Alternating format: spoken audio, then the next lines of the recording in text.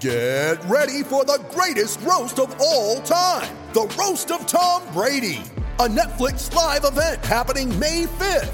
Hosted by Kevin Hart, the 7-time world champion gets his cleats held to the fire by famous friends and frenemies on an unforgettable night where everything is fair game. Tune in on May 5th at 5 p.m. Pacific time for the Roast of Tom Brady, live only on Netflix.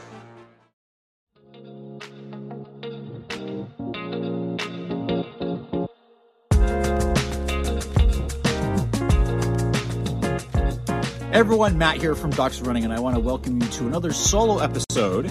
And wherever you might be listening to this, whether it's the Doctors Running podcast, whether it's on YouTube, whether you're viewing it, listening, doesn't really matter. I figured I'd do another solo episode, and I want to catch everyone up to date on components of shoes. We talk about all kinds of different components. We talk about all kinds of different things regarding running shoes. And my concern is, and some of the feedback I've gotten is that we might be going a little quick and want to make sure that all of our viewers, listeners, what have you, are kind of up to date and understand the things we're talking about. So what I'm going to do is take this as an opportunity to, again, talk about the different components of shoes and do a really quick, I'm keeping this under 20 minutes, hopefully, view of going, hey, here's the different parts. Here's some things you might want to think about. I'm not going to dive insanely deep into each part, but just give you some ideas of what you might want to look for depending on who you are. So I'm going to start off with one of my favorite shoes of the year, the Saucony Endorphin Pro 3. Let's just talk, this is a shoe, right? And this is a running shoe. Yes, you could walk in this, but for the most part, this is going to be a running shoe. What makes a running shoe? There's a huge amount of variety in this footwear, right? So there's stuff like traditional daily trainers, stuff you can do easy miles in. There's racing shoes like this one. The racing shoes typically are lighter. Now they tend to have more aggressive foams, oftentimes plates and stuff like that. Daily trainers don't always have plates. Sometimes they do. But their shoes are going to be able to handle the impact forces associated with running. The other thing I want to mention, there's other versions. There's track spikes, which do have some cushion, but usually have spikes on the bottom. And then trail shoes, which have lugs on the bottom, are more durable. There's just a couple of variations of this footwear type. When we talk about the components of a running shoe, that's where things get a little bit more interesting. So there's a couple different areas I want to draw your attention to first. So the back of the shoe, this is called the heel. The middle part of the shoe, this is called the midfoot. The front of the shoe is called the forefoot. It references the different parts of the foot that go into different parts of the shoe. There's also, that's kind of front to back. Up and down, you have the outsole, which not every shoe has. The outsole is kind of more durable material on the bottom that gives it a little resistance to abrasion, gives it some longevity, can also impact some things that we'll talk about. The midsole is the area where you find the foam and the cushion in a shoe. This is going to provide cushioning. This is going to provide a lot of the feel underfoot. And there's all kinds of stuff you can put in here. The upper is the thing that sits on top of the midsole. This is what holds your foot onto the platform. This and the insole provide the most contact against the foot. The insole, by the way, is a little extra piece in here. Not every shoe has a removable one. Some of them are, non-removable, like the Endorphin Pro 3. But the upper and the insole directly go against the foot, and the upper really holds the foot onto the platform. Now let's talk about, I'm going to start with the upper just because I kind of like going there first, because oftentimes that's the first thing you'll feel when you put a shoe on. Whether you're in a store, whether you're trying it out, you slip your foot in there, and even before you get up, unless you do this while you're standing, you're going to go, hey, how's this shoe fit? So the upper is what kind of comes into that fit of a shoe. So starting in the heel, a couple different components. One of the most common things you'll hear about is a heel counter. Some shoes have this, some shoes don't. This is the rigid piece in the back that gives some structure to the back here. Some shoes that don't have it, it's very flexible. You might want a shoe without a heel counter if you have something called a Haglund deformity, or you have some sensitivity in the area where Achilles tendon meets your heel. Some people are sensitive, like myself, so if you have sensitivity there and hard counters tend to bother you, you might want something soft. For those that want a little bit better lockdown on the heel, that's the reason for the counter. It gives some structure there. It can usually wrap around the heel, can sometimes prevent slippage side to side. So it gives it a little bit of stability. That's not quite the right word, but security. It helps secure the heel back there. The heel collar is the area up here. This, you'll see some cushioning in this area sometimes. And what that is, it just wraps the heel. Okay, it's another area that adds security there. Sometimes you'll have them where it's really thick and it kind of cushions the foot. Other times it's really thin to save weight, and it kind of makes the heel counter more or less kind of pushy into your foot. A couple other areas you should pay attention to. We'll talk about sidewalls in just a second, but you're going to get up here into the tongue. So what's a tongue? This is the thing that sits against the top of your foot. Why am I having trouble pulling this out? The tongue. Okay, so this is what sits against the top of the dorsum of your foot. It helps kind of cushion and give a little bit of security, and then it also provides a little protection from the laces. The laces are the things that you can tie and adjust to either widen things up or kind of pull it down more and create some more security. Here's my big pitch about laces. People don't mess with these enough, and there's a whole other video we should make on this, where if you feel like the laces are putting too much pressure on your foot, you can actually take these out and relace things. There's things called lace loops, lace locks. You can do to lock the heel a little bit better if your heel is slipping. You can skip spaces here. There's all kinds of stuff you can do with this, but the tongue and the laces sit against the foot to help and secure the upper. There's a couple different kinds of tongues. There's the free-floating ones that generally tend to move around a little bit, and then there's this thing called gusseting, where the tongue is actually locked down. That's fairly recent, and it just helps wrap the foot usually, creates a little more security, locks the foot on the platform more, keeps this thing from sliding. We generally look for them because it's nice and it gives additional security, but not everyone has them. Gusseting can put a little pressure on your arch in your foot. If that's something you don't like, you might not want that, but if you want that lockdown of the tongue, it can be a little bit important.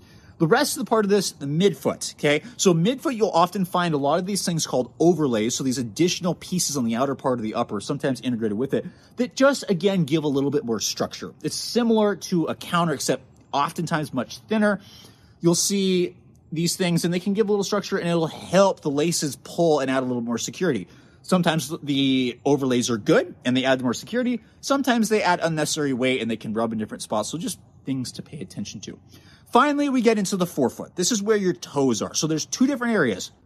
There is the forefoot area, and then you get the toe box. So forefoot's kind of where you see your joints kind of go from like the base of your foot into the little toes, right? So that's right, that kind of transition in the front of the foot, the ball of your foot, sits right here. And generally, you want a shoe that has enough width. You don't want something that's too narrow, because it's going to kind of cramp that area. You need to be able to move that a little bit. But you also don't want something that's way too wide, because then you can get a little bit of sliding back and forth, and there's kind of a risk of blisters. Finding that optimal fit is going to vary on you and your foot shape. Just because a shoe says it's super wide doesn't mean that's great for you. Just because a shoe says it's snug and secure also doesn't mean that's great. You have to figure out what kind of size works for your foot and what you like. The final area is the toe box. Why this is called box, it's not always box-like, but that's a different story. This is where your toes are, right? Kind of in this area. It's the same concept as the forefoot. This often will taper quite quickly just because they're trying to save weight, and that's kind of how the not the biomechanics, but just the way shoes are made to kind of come up in the middle here so you can toe off. You, again, want to make sure you have a little bit of wiggle room. You don't want to have things too snug unless you're doing a racing shoe for a short distance. But again, you also don't want it to be super sloppy where you're kind of sliding all over the place. So what's going to work for you, again, with an upper is going to vary. Like I said, this is what holds your foot on the platform. How you prefer that be done is going to be up to you. For me personally, I like less of a counter. I do like a little one, just because with time I've noticed I just like a little bit of security here, but that's not always required. I like a little extra room in the toe box. Not enough that my foot's sliding around, but just enough I can wiggle the toes a little bit. And I generally prefer lighter uppers. The upper, again, can be super thick if somebody's got like a water-resistant upper or they want a cushion one, or they can be super thin on racing shoes. The super thin ones tend to be a little bit less durable. Not always. And the super thick ones tend to be a little bit more durable, but that's not always true. The thickness of the upper, again, is going to be specific to you. Do you want something thick on your foot? Do you want something thin? Do you want it to get out of the way? Do you want it to be there and hold your foot? Again, depends on you. So that's the upper. Let's talk about the midsole. So again, heel, midfoot, forefoot. Each part is going to have a different function. So the heel, there's something called the bevel here. This is the upward curve. We really suggest that companies have bevels here for a major reason, because your calcaneus bone, your heel bone, is curved. Therefore, when you land, there's something called the heel rocker there. It's an efficient mechanism that curved calcaneus bone, when you land with a heel strike, which, by the way, the majority of people land on their heel, whether they're walking or running. That's normal, okay? I'm not going to get into a foot strike debate. We've done several episodes on that. For those that heel strike, this is going to help roll you forward. It's efficient. It reduces the workload on the muscles called your anterior tib muscles, the pre-tibial muscles, so that they don't have to slap down so hard. It eases you into a transition. So we generally suggest you find a shoe that has a bevel because it imitates that. Now, when you're starting to get into these maximal shoes, you definitely need that because the taller the shoe is, the more, based on the angle, it can pitch you forward if that's not there. When you're looking at super thin shoes, like minimalist shoes that don't have a lot of stack height, that doesn't become as important because there's a lot less there between you and the ground. So this is called the bevel, right? The heel bevel specifically. There's some other components that are really worth talking about, and that's how stability happens. And a lot of times when people are looking at stability, the heel is the first place they look. So again, the counter can certainly add a little bit of stability by kind of wrapping the heel and holding it there. But the other things that we've been noticing is there's these extensions of the midsole that come up around the foot, and those are called sidewalls, okay? Different people have different names, guide rails, sidewalls. Guide rails are technically a little bit different, but sidewalls are the term that we use. And what do sidewalls do? They essentially wrap around your foot, and they kind of give you a little resistance to side motion. It's a really awesome concept called guidance that we've been really liking because it kind of helps kind of guide your foot down instead of kind of rolling side to side if you have that kind of issue. We prefer that there be sidewalls on both sides of the foot because we want, regardless of where you go, to just help ease you forward. It's different than a post, but more and more companies are doing this to add a little bit of guidance. I would almost say stability, but not quite. It just helps guide your foot forward rather than forcing it. Now, on that note, as you start transitioning into the midfoot, and sometimes these are the heel, there's something called a medial post. Very rarely will you see this lateral. So posting refers to a different density of foam that's most commonly on the medial side. The Endorphin Pro 3 does not have this.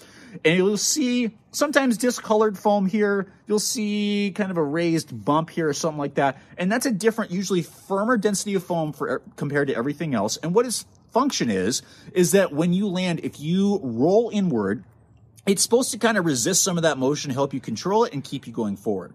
That's typically how stability is defined. If a shoe has that, it's considered a stability shoe.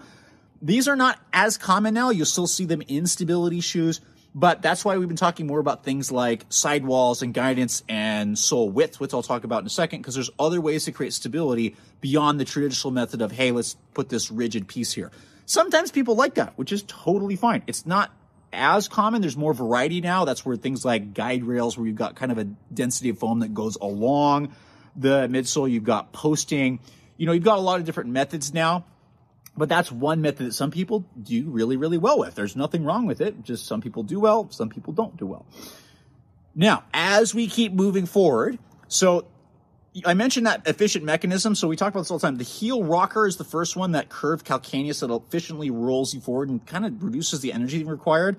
In this shoe, there's not really a mechanism for this here, except at the ankle joint up higher, there's something called the ankle rocker. That's why when you're at the midfoot, things need to support you well enough that that tibia can keep rolling forward over the foot. So that's the ankle rocker. It's kind of hard to imitate that outside of having a rockered sole. And so what's a rockered sole? You see this curve right here, right? So you've got the curved heel, curved forward. That whole continuum is called a rocker bottom shoe. Now, we're not talking about some of the old, like Skechers rocker bottom and stuff like that. These are a little bit less extreme than that. But it's really important, especially as the soles get thicker, to have some of that. And it's because if a stiff shoe doesn't have that rocker, it's going to feel really uncomfortable to roll forwards, right? Because if you have a flexible shoe, that's fine because your toes will flex and you'll extend and you'll go forward. But shoes that don't have that flexibility, especially ones that have a plate, you need that rocker to help roll you forwards. And that brings me into the last part here. This is called the forefoot rocker, which is imitating, forefoot rocker in the foot is how your toes extend as you roll forward. It's an efficient way to transfer your weight forwards, and it helps your calf push off and load you forward and gets your center of mass over your foot. If that's too stiff, that creates a problem. That's more work you got to do. And often people that the shoes are too stiff, or that don't have that, we'll describe it as, oh, it's very stiff, it's hard to get over this. So shoes that have flexibility here, so you'll often see flex screws, and they should flex in this area, that'll just allow it to bend here so you can roll over that. If they don't have that flexibility, you're going to need something called a forefoot rocker. Now, I want to clarify this. So from my understanding, this used to be called toe spring, but now, because it's just that upward spring of the toes, now it sounds like we're defining that as the toe spring is how much your toes are held in extension as it goes up, and this is considered the forefoot rocker. Somebody tell me if I'm wrong on that, because I just started seeing that change. I still sometimes refer to this as toe spring because it's that upward curve, but the goal of this, again, is with the shoe that's too stiff to help provide a little extra levering and roll forward off the toes. Again, important for shoes that are stiff or high stack. So that's kind of looking at the midsole. The cushioning here, that's the foam, will oftentimes really determine the resiliency, the bounce of a shoe. So sometimes you'll have a firm sole, sometimes you'll have a soft sole. Which one's better is going to depend on what your body likes and what you're looking for. The Endorphin Pro 3 has full length Pebax foam here. It's very resilient. It's softer. It bounces. Not the best if you need a ton of stability, although there's some other mechanisms we'll talk about in this shoe that are a great example. But it's definitely bouncy. It can go pretty fast because it's so light. Other shoes will be a little heavier, still have softer foam, provide more cushioning, which is a whole different conversation. But the purpose of the midsole, again, is to provide protection from the ground. How much you need, that's going to depend on you. Shoes that are very close to the ground are considered minimal shoes. They used to be considered racing flats, but we don't have a lot of shoes like that anymore. Some that have more moderate amounts, which generally moderate is considered like 20 to 30 millimeters of stack height, like in the heel.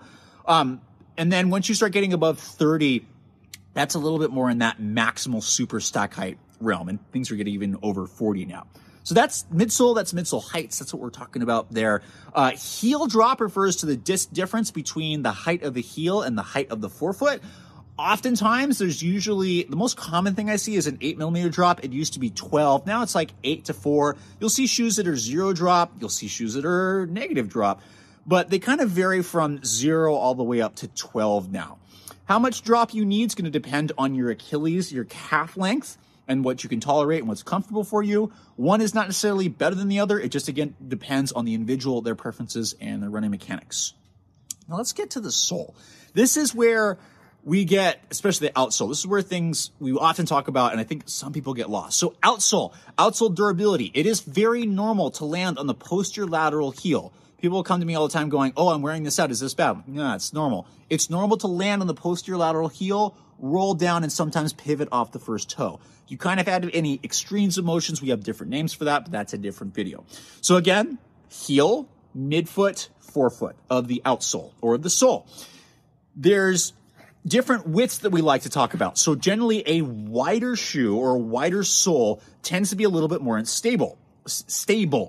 Why? Because when you land, if there's more foam in one direction, you try to roll that way, it provides a little bit of resistance. That extends, the amount that extends beyond the foot is called sole flare. So if the midsole extends beyond here like this, that's a lateral flare. If it goes in the inner part, it's called a medial flare.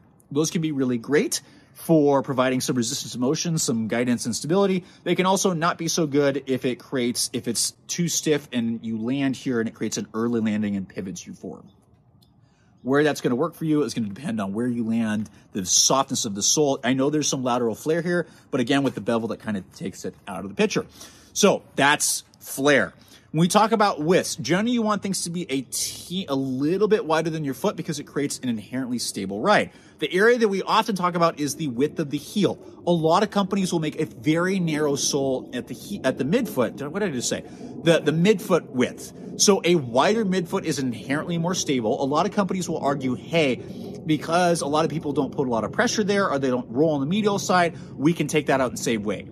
I would argue there's better ways to do that, and Saucony did a great job because there's a gap here. You can see the plate, but they still put some stuff on that medial side. And what that does, if you start rolling in, you need a little bit help controlling some of that motion inwards. this provides just a little extra resistance, and it also creates an inherently more stable ride. So I personally look for a filled-in midfoot. Other people that don't need that, you can look for the area cut out. That's fine. But that's when we talk about midfoot width. That's why it's so important to me, because it adds an element of stability and guidance. Finally, the forefoot width, right? So again, when we talk about forefoot stability, people don't realize that the metatarsals and that end there, you have to have muscles to control that. Some people have great stability there, some people don't. This is the area you're looking for if you land up front or going what's a lot of the traction like up here, just because you often pivot off this stuff. So again, a little wider forefoot tends to have a little bit better guidance and stability, but it's also a place people will commonly land. The last piece that I want to mention is traction. So traction refers to a lot of these grooves here and how well the shoe is gripping the road or the trail. So trail shoes will generally have these lugs on the bottom, so these additional grippy things that aren't the best for road, but they'll grip into different things. Road shoes tend to have a little bit sometimes, but less, because again, you generally don't need as grippy as the stuff on road. And how much traction you need is going to depend on the conditions. If you've got wet road, you might need a little bit more traction. You might need to see, hey, are there these little lugs on the bottom here? If you're going on snow or trail or dirt, stuff like that, you're probably going to want a shoe with more lugs, like a trail shoe, because it's going to give you the security you need when you're, going on uneven terrain and going on soft surfaces. You need that because, again, and I really didn't know this until I started testing trail shoes, that provides a lot of extra security. If you don't have that, you're going to slip. That might be, not to scare people, it might be an ankle sprain, might be falling. So having the outsole match the terrain you're going to use is really, really important. There's some things I missed with this, but that's a quick overview of the different components of most of the components of running shoes. We'll do some other episodes on some of the other major components here, but I hope that was helpful, and I hope that brings some people up to speed, or is a review for some people, so that it keeps you up to date with some of the stuff we're talking about, because we want to bring you along, we want to educate you. And I also thought the reason I should do the anatomy of a shoe is because I'm a professor and I teach anatomy, but also because we want to educate people. We want to help you understand what you're putting on your feet, because it's important. If you don't know, how are you going to make educated decisions? And that's what we want. So hope that was helpful. I'm going to encourage you to continue following us, and we're really continuing to try to move in that educational way. We really want to help people, want to make interesting content. So if there's anything that you are interested in, any components, like, hey, you talk about this a lot, can you do a deeper dive into this component? Please tell us. So comment below any interesting components that you want us to talk a little bit more about that we haven't talked about before. Comment below. Follow us on the different social media channels. We've always got stuff coming out. You'll see different variations of not only the videos that we're posting, but all the posts and stuff on the website in different areas. And we, as always, appreciate you following along. That is what I think this year I am most thankful, not only for the amazing team that I have at Doctors Running, but also I'm thankful for all of you that follow us on this journey. And I really hope you find this helpful, and I hope you're running, enjoying it, and I hope you have a great end of year or beginning of year, whenever you're listening or watching or whatever you're doing with this video.